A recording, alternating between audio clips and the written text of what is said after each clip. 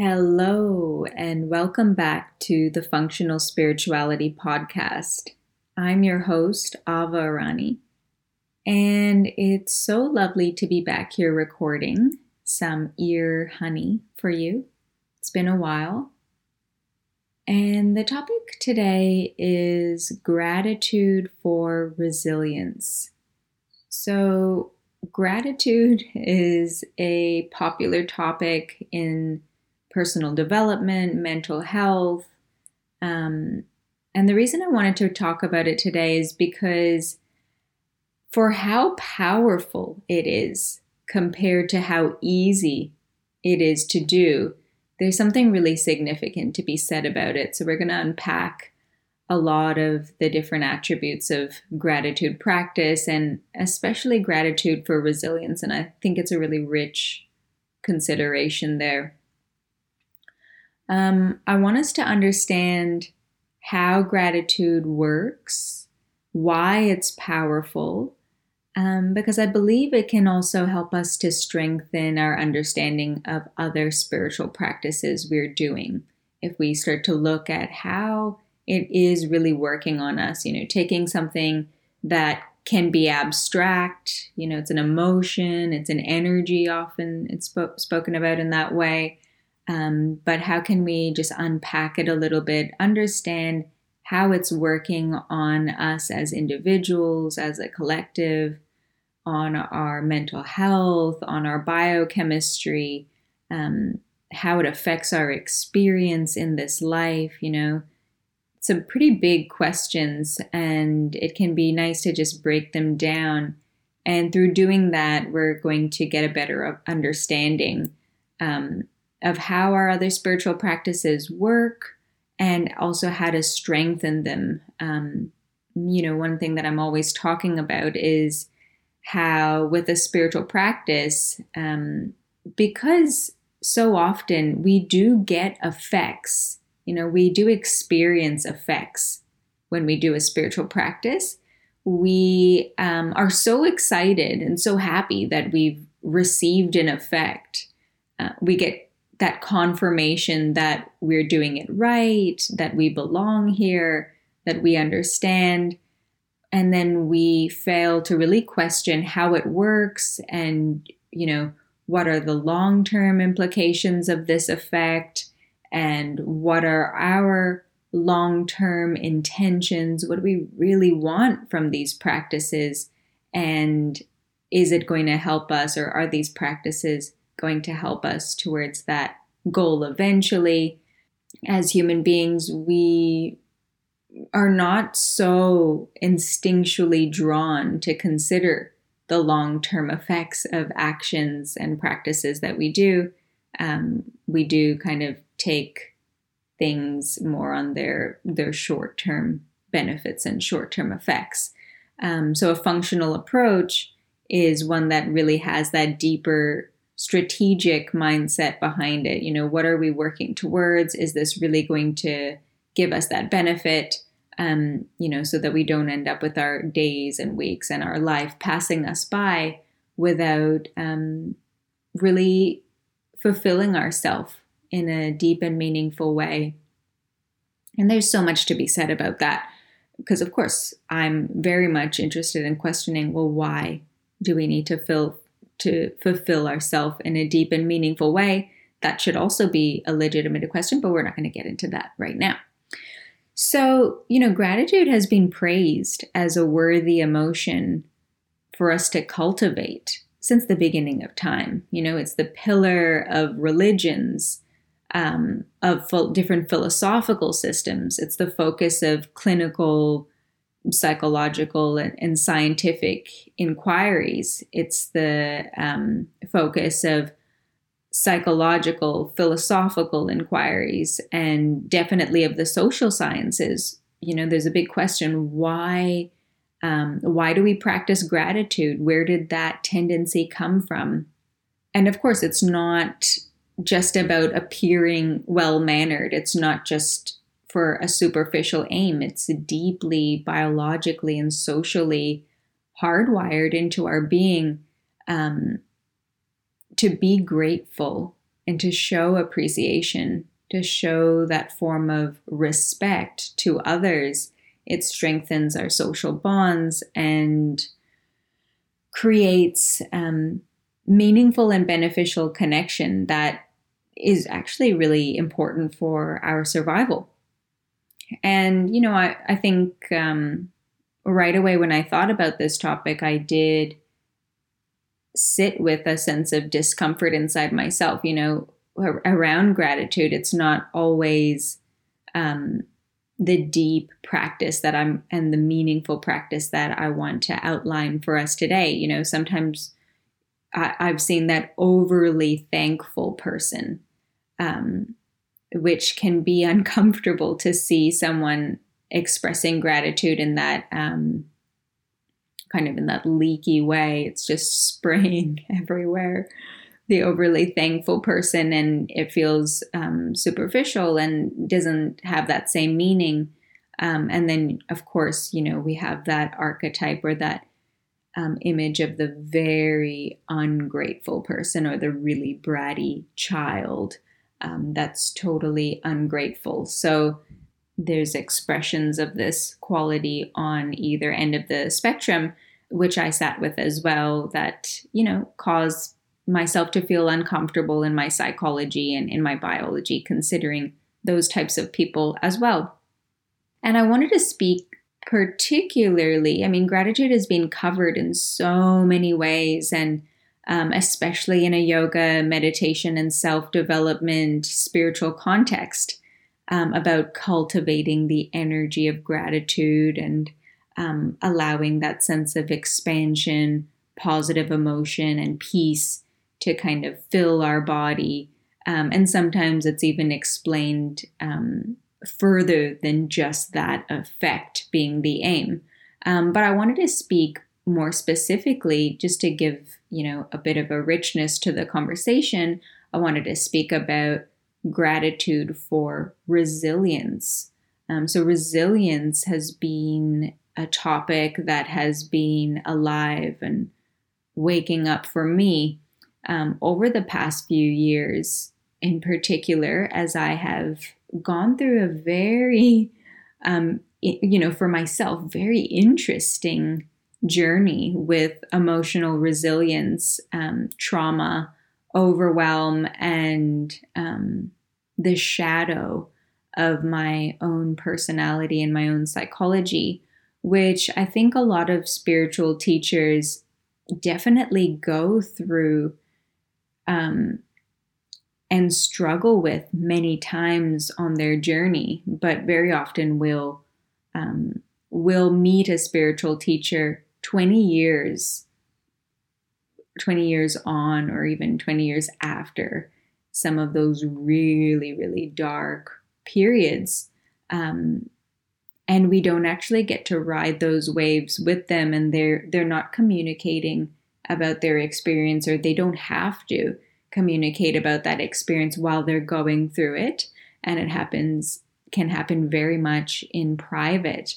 And then they, come out of that phase, and many years later, they share their spiritual teaching, and it has a depth. I'm thinking about Adyashanti at the moment, and their teachings, but there's so many, and he does speak about it. And their teachings have a depth from going through that dark night of the soul 1, 2, 3 times, and each time it being even darker and pulling out even more poison. But then the teachings aren't specifically about how to deal with those times, and you don't get to really witness that process. So it seems a little bit detached, and we, I feel like the spiritual conversation lacks that, and the teachings nowadays, as beautiful as they are, they can sometimes lack the darkness and the realness and the vulnerability of what it's like to have a voice and to lead a community and to share and support people with certain teachings the way that I do, without actually being in that process and witnessing that process, and then describing that process and So this process of going through really, really dark emotions and dark periods and purifications, and we miss out on how they did it and the nuances of the path that they take to overcome that. And it's not really about overcoming, and it's just about going through it and maybe normalizing that experience. So emotional resilience has become really interesting to me right now more than ever, because now retrospectively I can see that over the past few years, going through that darkness was actually cultivating emotional resilience. And it wasn't something that I set out to do, but was the resilience now that I can feel is now an effect and an outcome of going through a really dark period, experiencing it fully, being willing to be present, and of course, doing spiritual practice alongside of it, then also tweaking the spiritual practice as I went on. So not just doing my normal spiritual practice every day, but keeping it continuously adapting in the face of the really challenging, overwhelming, dark, hideous, toxic kind of emotional states that were coming up and out of me, and sometimes lingering for a long time and months even. So now going through that process, I can see that contributes to resilience. But that's not all that resilience is. And maybe you, as a listener of this show, already have a strong definition and a notion of what emotional resilience means to you. But basically, it's our ability to adapt to and to endure overwhelming, difficult emotions and overwhelming and difficult information and stimuli. So when our body receives information from the world and from our experience, however it's perceived through the senses and however it's conceived and experienced through the mind and through the body, there's a certain load of input. Like, you've got to consider that your body, and when I say your body, I'm including your mind, because your mind lives inside your body. So your body is a system. It's a machine, a biological machine. It's a system which has a certain capacity. It doesn't have your physical body, depending on its conditioning, depending on its genes, and its biology. There's only a certain amount of load, of information load. There's only a certain load of input that your system can receive and process. There's a capacity that you have for information. And with the complexity of this human system, we also have to consider that there's a certain load that we are able to process of information in terms of emotional information as well. So resilience is really referring to that load of emotional experience along with whatever we're perceiving. So our ability to endure the overwhelming and difficult emotions and experiences that we go through is our resilience. And this is something that we can and we need to develop in our world, not because it's the most terrible it's ever been. Absolutely not. There have been periods in history that have been way more difficult to endure. But nowadays, what is increasing more than any other period in history is the sheer amount of information. So just because certain circumstances aren't as difficult as they may have been in history in the past, in our history. It's the amount of difficult situations that we may be exposed to on a daily basis that is starting to, it can very much overload our system and create a lot of toxicity inside the bodies and inside the collective that we contribute to. So more than ever, it's really important to consider resilience and how can we cultivate emotional resilience, because it's definitely not about closing ourselves off from the experience of this world. There's nothing wrong with the world. There's nothing wrong with the world experiencing the difficulties and the challenges that we're facing in the world today. As a global community and as an individual, there's nothing wrong with the challenges. We've always experienced challenges as a community and as an individual. So it's not really about, demonizing the difficulty and the challenges that we're facing, but more about cultivating our own capacity to allow the world to be as it is, to accept the world, to be willing to meet it, to be willing to be present. Because, of course, the challenges aren't going to go away, and we don't want to have to guard ourselves against the world. We speak a lot in spirituality about the armor that we create naturally as a protective mechanism to protect ourselves from whatever it is that we're fearful from. So we don't want to have to limit ourselves from experiencing this world. That is my recommendation and tends to be the recommendation of spirituality historically and nowadays as well, that avoiding the world isn't the healthiest response. It can definitely be a healthy temporary response to avoid a challenging situation if we don't have the capacity to deal with it in its entirety in that moment. Avoidance is a totally reasonable mechanism and coping technique.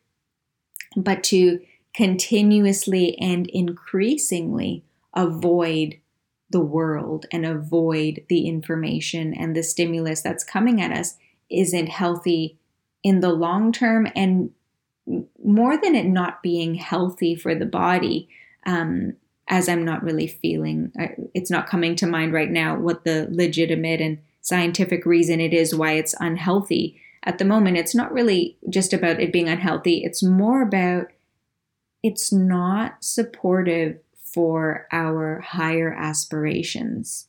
So our higher aspirations tend to be ones of feeling connected, feeling useful and meaningful, being available and present, being willing and leaning in and being committed, not by forcing ourselves, but by those being effortless. It seems like our highest aspirations is for an effortless, meaningful connection and involvement with the people and the world around us. And if that feels relevant to you as something that you aspire for, then you're also going to want to develop your resilience and your capacity to be present. And that's where you need to put your effort into practices and, techniques and spirituality that builds your resilience so that the involvement and presence and availability is effortless. People are always asking, how do I do presence? Presence is an effect of the resilience that you develop. So into the resilience is where you need to put in the daily effort and the discipline and the commitment to practice and the commitment to deepen that skill and to develop that quality of your system. And then presence and love and connection and all of those relational qualities that we really wish we had, those happen in a more effortless way. So I'm going to end this here now, just for the first part of this series, just so that you can pause here and take a few deeper breaths, see where that sits with you. If you're driving, then of course, keep your eyes open and just have a moment in silence to contemplate that. And if you've got your notes there in a journal, then feel free to just take a few moments to write down anything that has come up as consideration for you or has been meaningful from this first part. And I'll see you in part 2 as we dive a little bit more into how gratitude contributes to this emotional resilience. Thanks so much for listening.